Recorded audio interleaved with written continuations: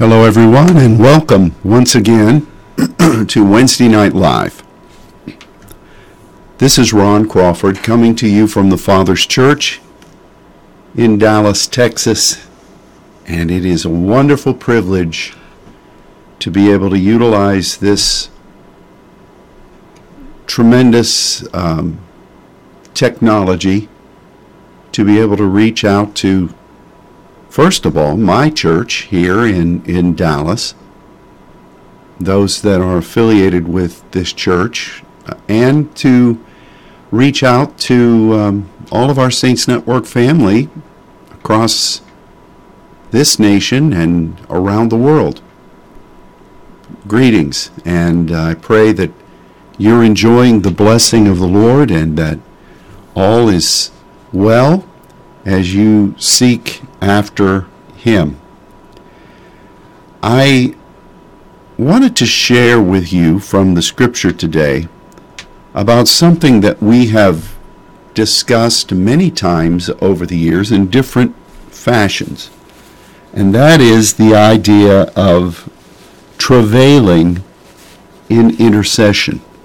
Now, before some of you who are a little less reactive turn the broadcast off, let me tell you that we're going to be looking at this from a very deep,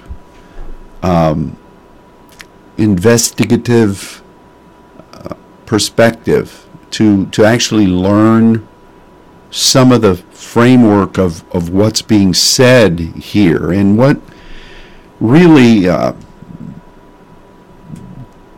allowed the Spirit to guide me down this pathway was that yesterday, on Tuesday, we put forth an appeal to our Saints Network and to our church here for all the saints to lift up in prayer one of the churches in Brazil, particularly, that was going to be gathering that night, Tuesday night, to have a time of proskuneo, prayer.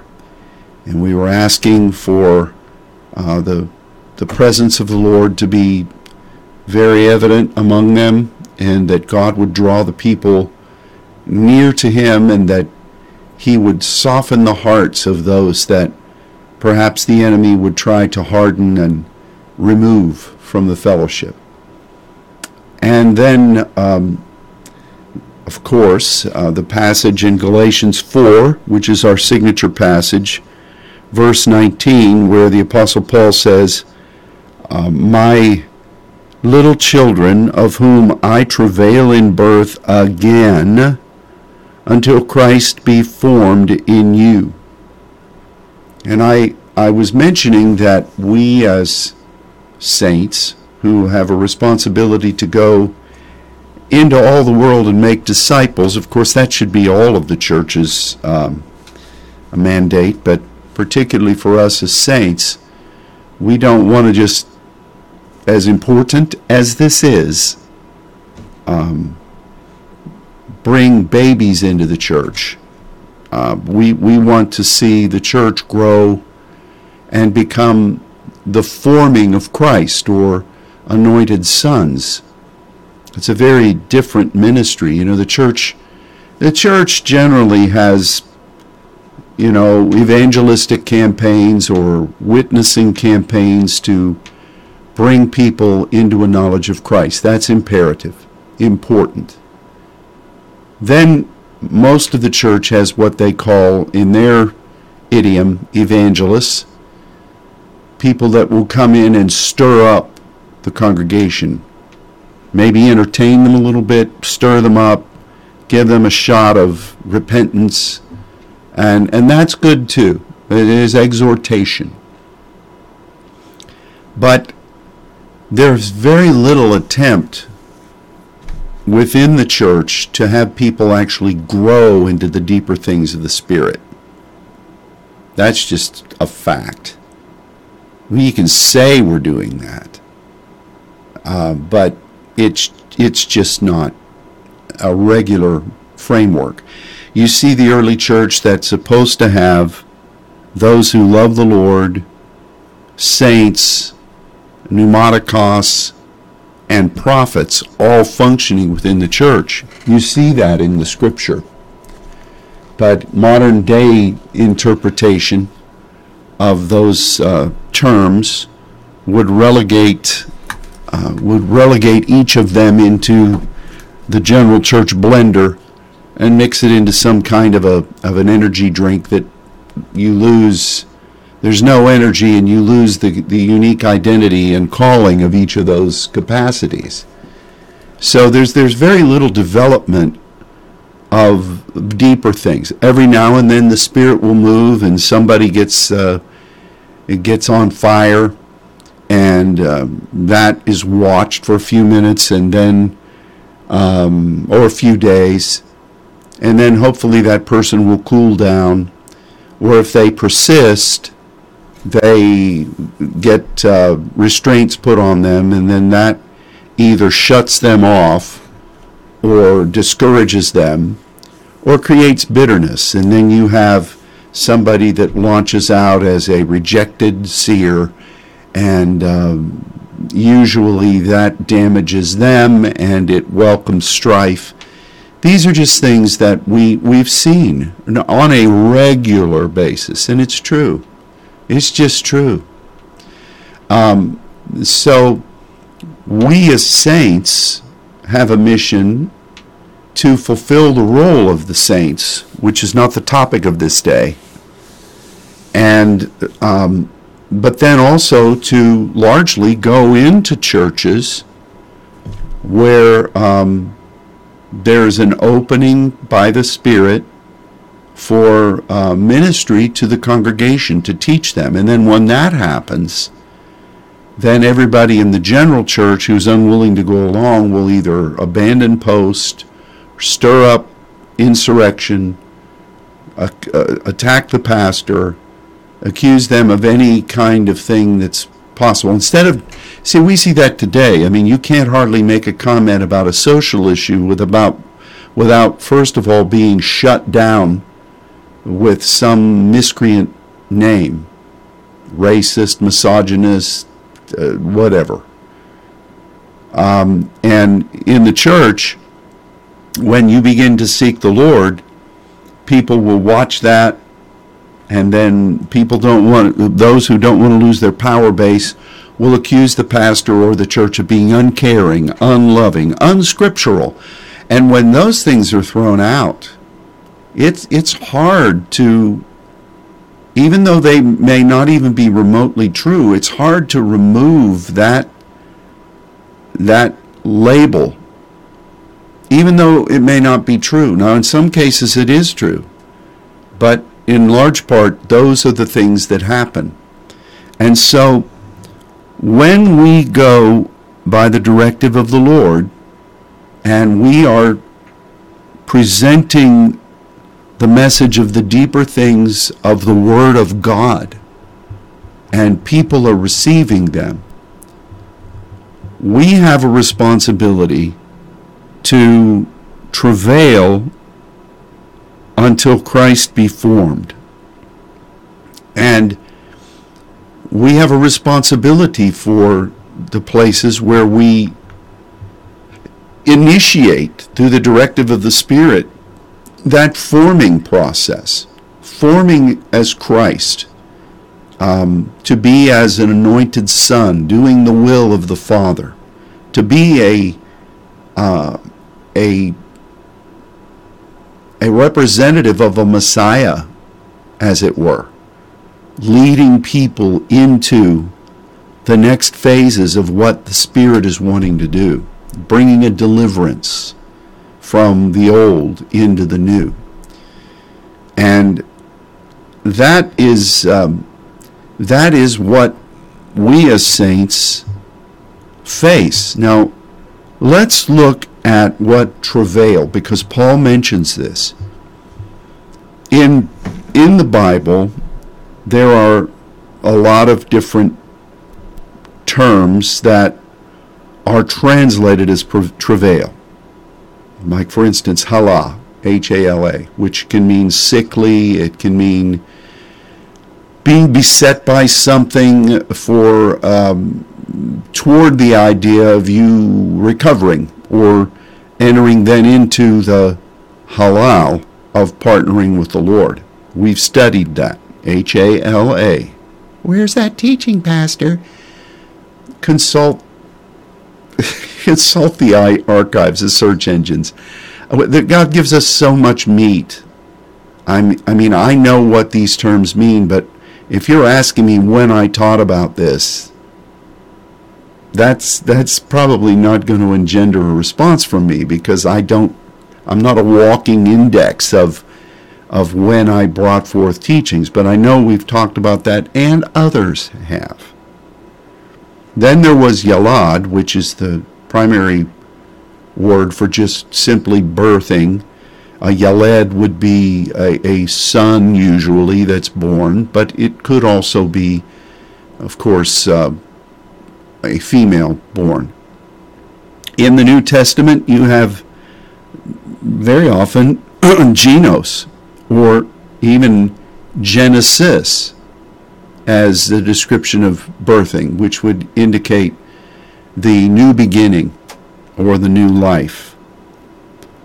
But in this passage, you have a unique word which you'll recognize when I say it, especially Marvel Comics fans. Odin, O-D-I-N, and derivatives off of it.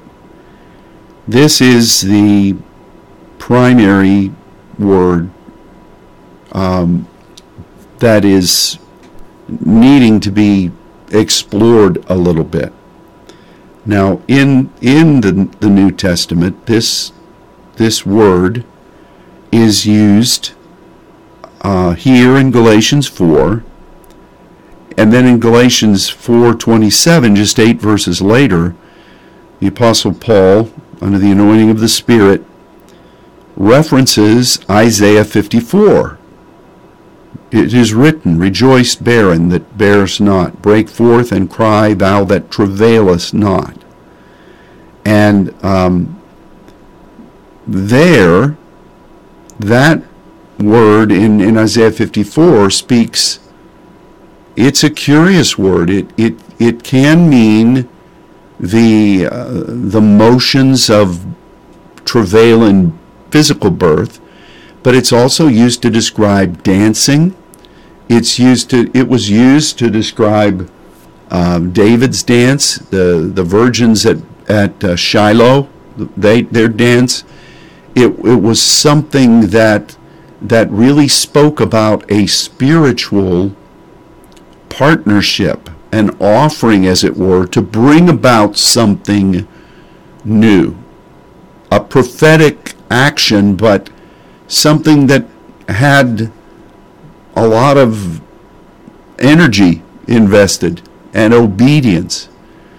It's very interesting to trace that word, because if you just say, well, that can be hard labor, well, there is such a thing as hard labor, especially in those days when deaths in childbirth were common because they didn't have the medical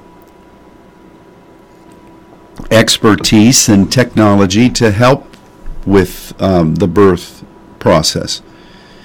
You may want to look a little bit more deeply at that word and how it's used in the Old Testament, because it's not simply the birthing of children. It is the birthing of anything in partnership with your doing whatever it is that is required to bring about a new thing. And it would be an interesting study for somebody to do.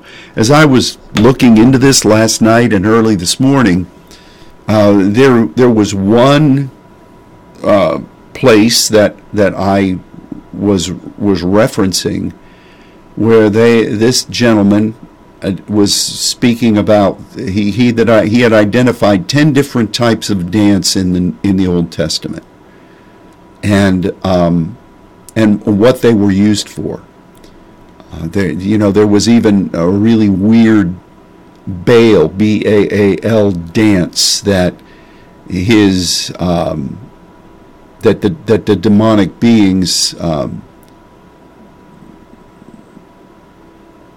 priests were doing when Elijah faced off with them at the top of the mountain. And I don't know where he got all this info. So again, he didn't say what all they were. And I don't really care to look at it. Some of you who are interested in this, you can explore it a little bit more. But the point is that this word travail was used as one of the types of dance, and it indicated the bringing about of something new. And when you think about it that way, those after the war with the tribe of Benjamin, and Benjamin was almost destroyed, here were these young girls at Shiloh. They were dancing, offering this kind of dance, welcoming the new, welcoming what God wanted. They were doing it as unto the Lord. And those people decided that it would be a good idea to have these holdouts from Benjamin come and just steal away these girls. Can you imagine that? You know, you're from the tribe of Issachar, and you send out your version of Abishag. She's your daughter, and she loves the Lord. And here she is at this moment where Israel was on the verge of self-destructing, and you're proud of your little girl because she's going to minister the Lord. Here she goes up to Shiloh, and the next word you get is these guys that you've been fighting have been permitted and invited to come and steal away not only your daughter but many of the other little girls, pure little girls, doing something unto the Lord. Sometimes I wonder. I mean, we see things that religion does today, but these were supposed to have been the people of God. Well, what would have been the solution, Pastor, for Benjamin? Well, I have some thoughts on that, but I'm not going to add to them. To me, they partnered with Belial. They defended Belial. And in so many ways, we face that same thing today. You remember the story, don't you, of what engendered that war? You had those sons of Belial within the ranks of Benjamin. Sons of Belial, the Bible calls them. And the horrific thing they did in killing a woman, dismembering her, sending her body parts to all the tribes. And then when the right-thinking representatives of the tribes came and said, give us these men that did this. This is an abomination. Benjamin said, no, we're not giving them up. We'll fight you over this horrific action. And Benjamin was almost destroyed. Today we see brothers and sisters in Christ, born again, many of them, not all of them, many of them, who are defending child mutilation, who are defending heinous activities in the name of love, and we've got to show support. Forget what thus says the Lord says. And there is friction. You know, I was reading about the Methodist Church, and my family's roots were from Methodism, and the spiritual evangelistic roots of that Wesleyan forming. I think that we as saints need to really be watching the moment and praying for those who say, we're coming out from among this and being separate. And don't listen to the media. Don't listen to the holiness bashers that are accusing such people as being uncaring, unloving. We need to be praying that in the midst of this, maybe we need to do some travail, as those young girls were trying to do in Shiloh, that the Spirit of the Lord would come upon and blow upon those embers, those roots of the power of the Spirit that birthed that movement to reach the world for Christ and to move in the things of the Spirit. I have family history to know that the Methodists were very much the progenitors of what was called holy rollers, people who were Spirit-filled. Not all of them, but a good number of them. Even Wesley, when you read the journals, being strangely warmed, or having encounters with God out in the woods, where he would go to pray and seek God. And even there, I was speaking with a Wesleyan scholar 30 years ago, and he gave me some documents that spoke about Wesley even intimating that he spoke in other tongues. You know, we need to be praying. We're seeing this right now. We're seeing this right now. So, travail in this New Testament framework, we have the benefit of a direct quote from the Old Testament into the New, which is provenance, that this word Odin really means to invest yourself physically, spiritually, emotionally, prophetically, to welcome whatever it is that God would want. Yes, it can be dancing. We believe in that. Yes, we do. But it doesn't have to be that.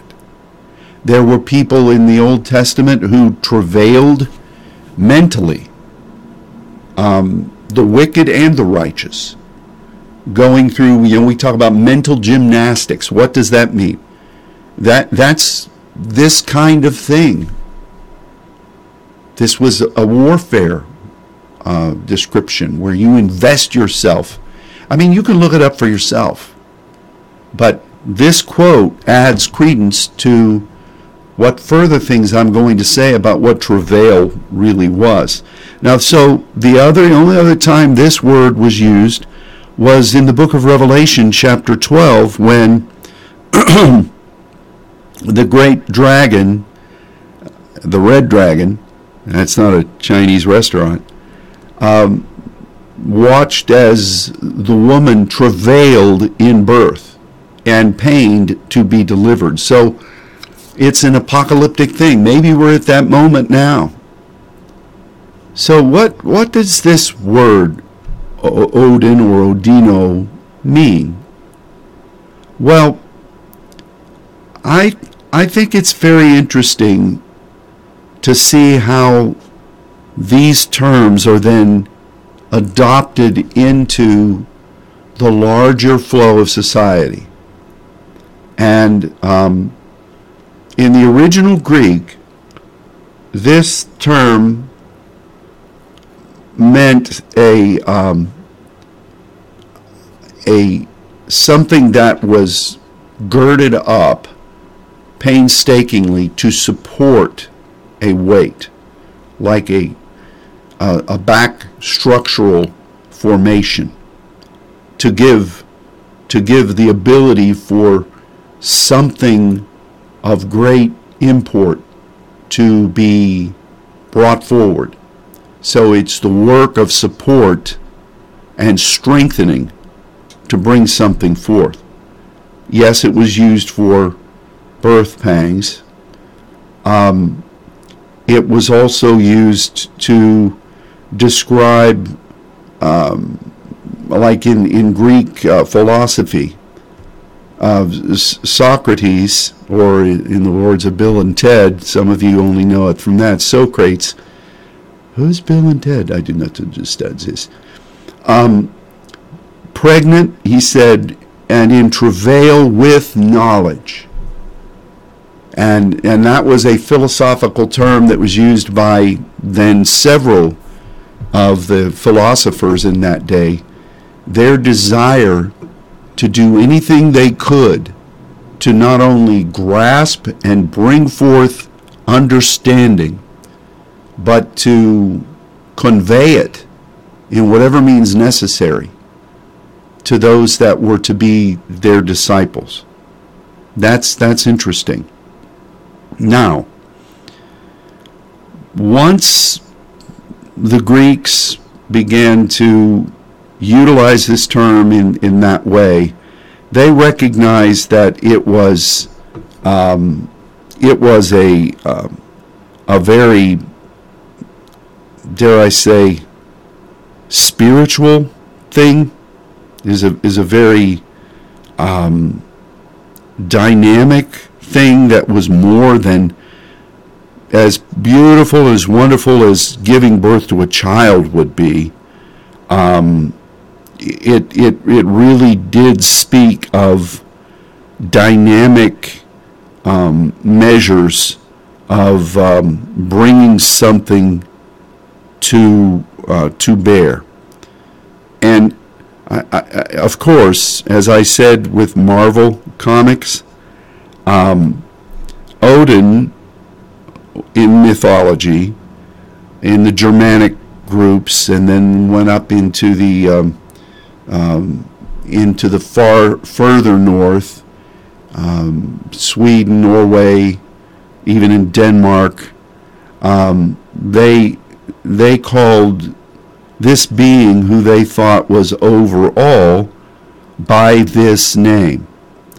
And the idea that they grasped from observing what this word really meant was that there was a spirit realm, and there had to be great measures of exertion to create something new. So they labeled this being, which, so I don't know about Odin. Well, what is today? What is this day called? This, if you're listening to this in the middle of the week, this program is called what? Something Night Live. Wednesday. Did you realize that this Wednesday was Woden's Day? Odin, this day was named after this word. Look it up. It's there. And so Odin supposedly, and I'm not giving credence to this, but in their mythologies, they use this term, would say that he gave birth to so many of the things that we see around us through this identity. In warfare, he would come and bring creativity and strategies and power to bring victory. They often said that if someone was possessed by a spirit in their culture, that what needed to be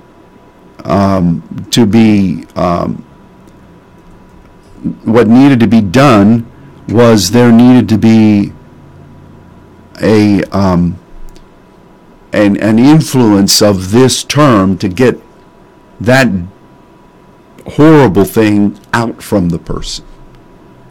So this was a very well-known and powerful concept, even so much so that here in the book of Revelation, in the eschatological moment where the great red dragon is about to do war with this child, man-child that's born, whatever you think that represents, and there are many opinions. I have my own. The way this is happening is through this mindset. So you have Paul saying, I'm travailing so that Christ can be formed in you. And I'm really disappointed, he goes on to say, that you have not positioned yourself for further growth. Paul really laid into the Galatians about a number of things. Maybe we need to pray those over society today. But then he quotes Isaiah 54. And here he uses that term that we talked about a little bit earlier, and the power of what needs to be exerted by all of us if we're going to see the Spirit of the Lord do what he wants to do. That whole, that dance, that prophetic act, Isaiah 54. And there are so many gold nuggets in this verse. We've talked about it a number of times. But in order to go from the root that is alive but the stump of the tree, and to bring that back to life, it's going to need, and that's what barren is, that's going to need this kind of prophetic action. And how God leads us in that is important. You know, here's something that I probably need to say, and I can say it from the standpoint of what I've been talking about thus far.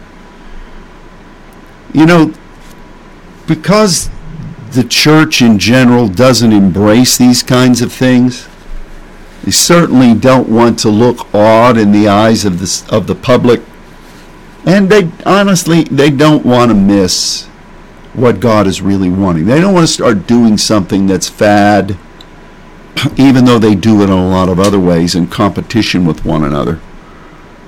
I understand that, because I grew up in that. I pastored in it for a long time.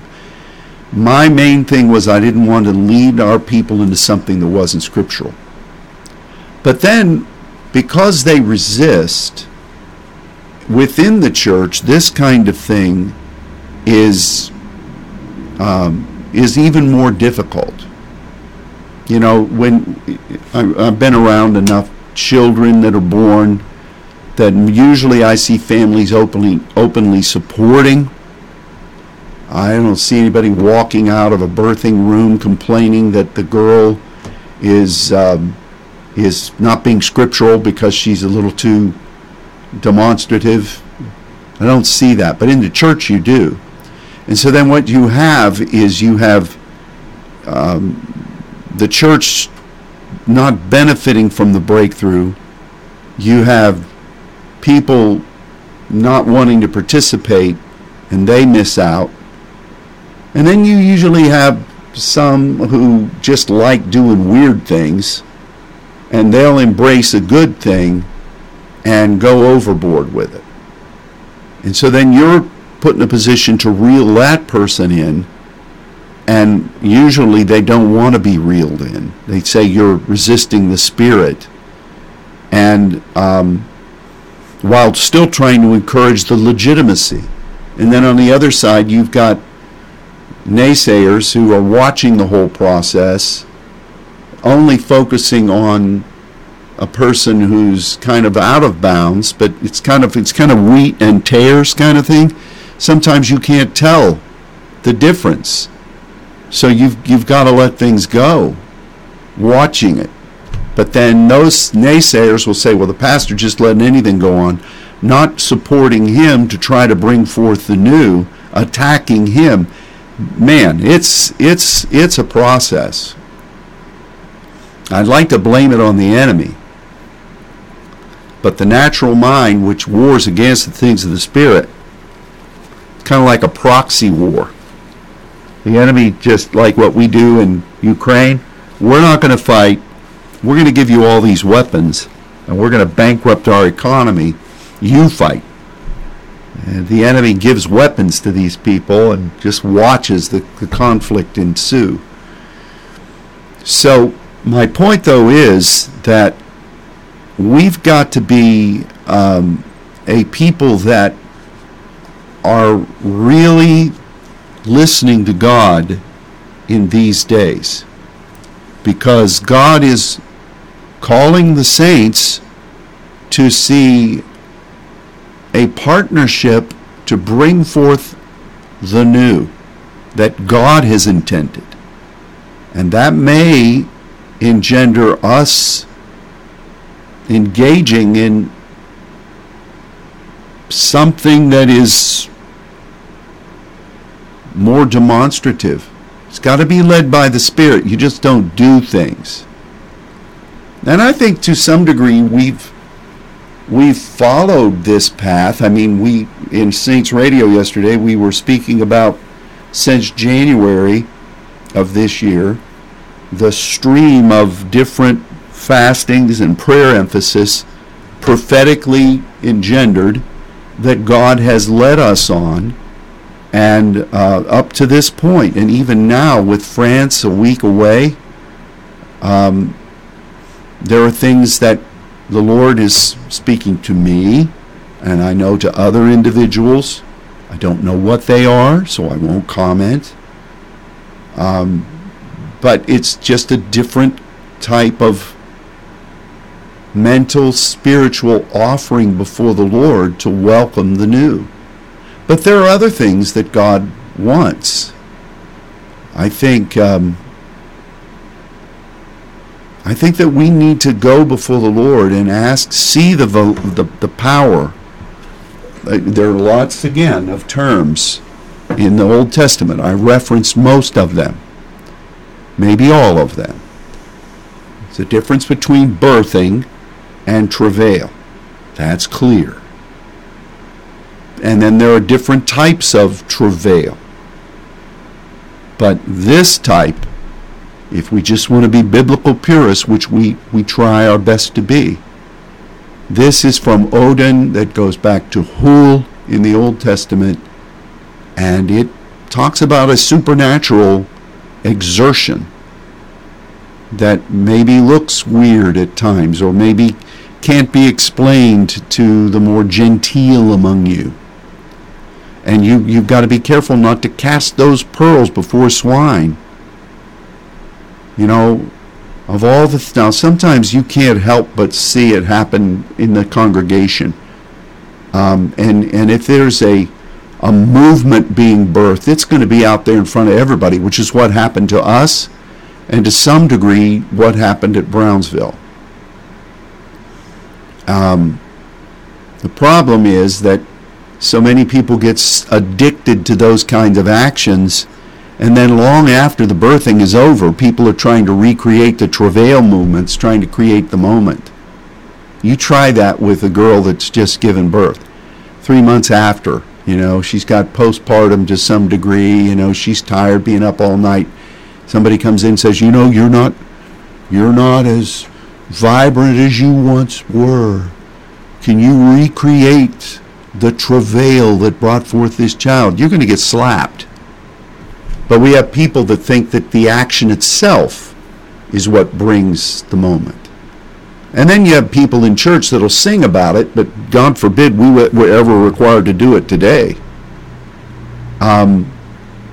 This is a moment where the Spirit of the Lord is awakening things that have been hidden to bring them to life, positive, proactive life. But travailing for Christ to be formed is something different than the first measure of life. It's a morphing from one thing to the next, being changed from glory to glory. And that's not talking about when the trumpet blows, brother, and we're up there on the streets of gold. You should be continually being changed, continually being as chaste virgins to see Christ brought forth. And we, as the Apostle Paul was, need to be praying for that process to go forth as God would direct in the days that we're living in. So we're in this moment.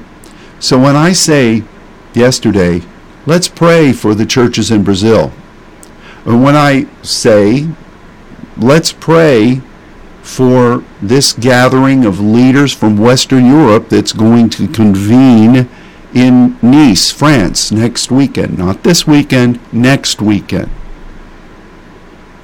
God wants to do something new. What do we need to offer him?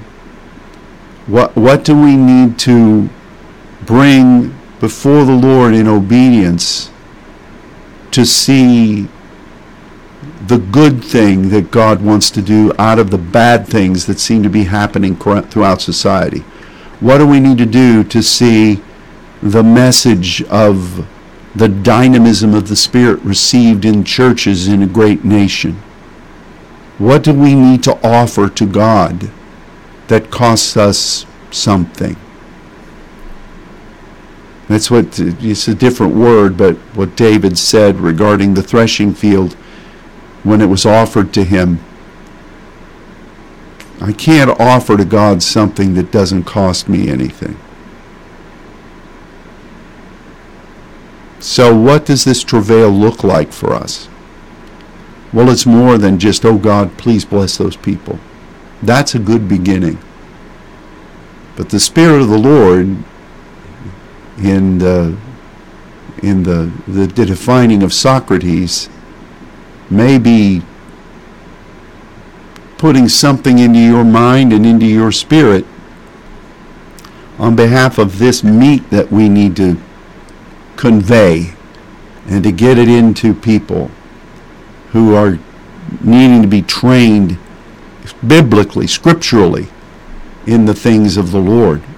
People who love the Lord, but they need to be changed into his image. Why did Jesus need to be transfigured? Oh, I don't need to be transfigured. I'm born again. Oh, yeah? Tell that to the one who gave himself for you. Why did he need to be transfigured? Why did Paul, who was doing a magnificent work for the Lord, why did he talk about being changed at each measure of development? We need this. You need this. Oh, I'm just too old. That was for a younger person. Tell that to Caleb. Tell that to Isaiah in the later years of his ministry, especially after that litany of kings that he ministered to when he ends up with Hezekiah. Tell that to him. Tell that to John. Your argument, your retirement mode doesn't fit in. You got to be Elijahs in these days. And you need to be serving to birth Elishas. This is what the enemy does not want. It's what he's attacked throughout Scripture. It's what he's done to the church. And in these days, God wants to breathe his breath upon this biblical principle that even the pagan world understood the power of this world, this word, and this concept.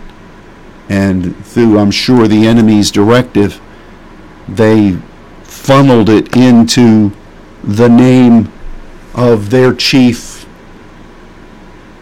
mythological being. Whether it was an actual demon or not, I don't know. Probably was, because the enemy was all over that. But it's so much so that the naming of the calendar honors that. So on this Woden's Day, forget about Odin, the myth. Maybe this should be Travail Day, because that's the Greek word.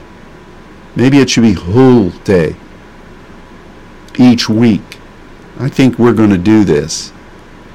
Yes, we are.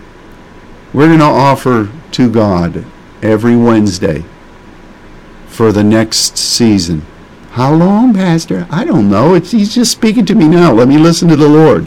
I only say that because people will knee-jerk ask me these things, and I think, don't you know by now that I'm going to respond that way, and a normal person would?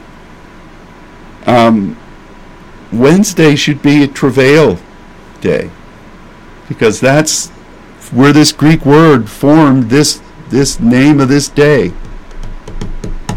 Hump day, the middle of the week.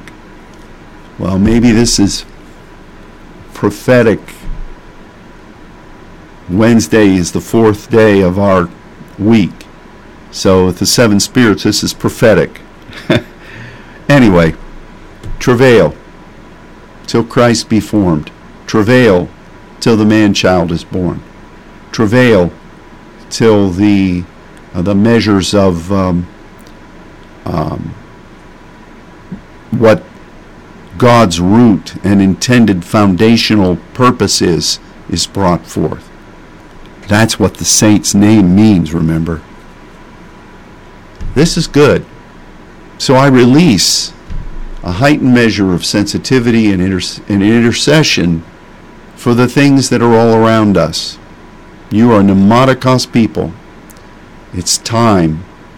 And let's activate and utilize the power of these scriptures that have largely been ignored out of ignorance, and how that ignorance formed was probably out of an unwillingness to keep the function alive because it was inconvenient or perhaps unsightly, unnerving. You know, one time, many years ago, we've heard all kinds of things. We had a woman in the church who was hypersensitive. I'm not faulting her. I think she could have probably reeled herself in a little bit. But she and her husband left the church because she said she couldn't handle when people shouted. And it didn't happen all the time. You know, it wasn't like an Irish election. But every now and then the Spirit would come on somebody, one lady in particular who was sincere, and she would shout out. Now, it's not the person you're thinking of today. This person's not in the church anymore. She moved away. Not to get away, but she moved. And this good man came up to me and said, Pastor, we love you. We just can't stay here because my wife can't handle these intermittent shouts. And to me, I thought, maybe we need to pray for you because it's not happening all the time. I mean, how do you wake up in the morning? Do you set an alarm? Does that startle you? Again, Pastor, you're being mean to this woman. She may have had mental conditions. I know some of you are thinking that. But here's the deal. The shout is something that is regularly mentioned in Scripture. In fact, the rapture is going to happen when the Lord descends from heaven with a shout. God help that woman, because she may recoil from the Lord and miss the moment. And I'm not saying you just shout for shouting's sake, but if you're saying that you can't handle something that is evidenced in Scripture over and over and over again, and in one particular instance is something that all of the general church is looking to, that great shout and the blast of the trumpet to get us out of here. Maybe you need to go before the Lord and say, Father, I need you to help me here. I love this place. You've called me here. This is something that your word mentions, and it just sets me on edge. What does that mean spiritually for me? What does that mean? Is there something in me that you created to serve in this way? See, that's the normal facet. But to just say, I don't care if the Scripture says it. I don't like it. I'm against it. It sparks me. There's sometimes when I hear people in intercession shouting, it does something to my spiritual breastplate. And I feel a compulsion to support or to be on alert or mobilized. That might be what was going on there with her. But instead, she said, no, I'm not going to be changed. This is a biblical term, folks. Again, let's not forget that. Oh, I would lay on my face, but it's so undignified. Now, there are some people that I understand physiologically find it difficult to lay on the floor. I understand that. And I've seen these same people lay on a pew or lay on a place where they can easily get up. I remember when I was having back problems, I had a terrible time getting up from proskuneo. I remember once being in India when we asked the Indian pastors, who for some reason had an aversion to proskuneo, but they embraced it as they knew it was scriptural. I don't know if it was a cultural thing or whatever. But one day, one of the lead pastors got up and he was rejoicing. He said, I see this in the scripture. I had a back injury years ago, and I went ahead and laid on my face, and I felt something move, and I stand up today. I don't have any pain. I'm healed. That's wonderful. So if there's something in the Word, you see it in the Word. Your safe recourse is not to say to the author of the Word, in fact, the one who Jesus says he's the living Word, not so much for me. I can't do this. I won't do this. Why? Because of this. If it's in the Word, you better get before the Lord and find out how you can be willing to apply the Word. Boy, I went off, didn't I? So, on this Travail Day, let's go before the Lord and let's see what He would ask us to do in whatever way for the forming of the new birth that God has entrusted us as intercessors to welcome. Let's pray for Brazil. Let's pray for Western Europe. And let's be open to the Spirit for any of the other places that God might be stirring our hearts to believe for. Thanks for joining us today. God bless you all. We'll look forward to being together again this weekend. Until then, God bless you and goodbye.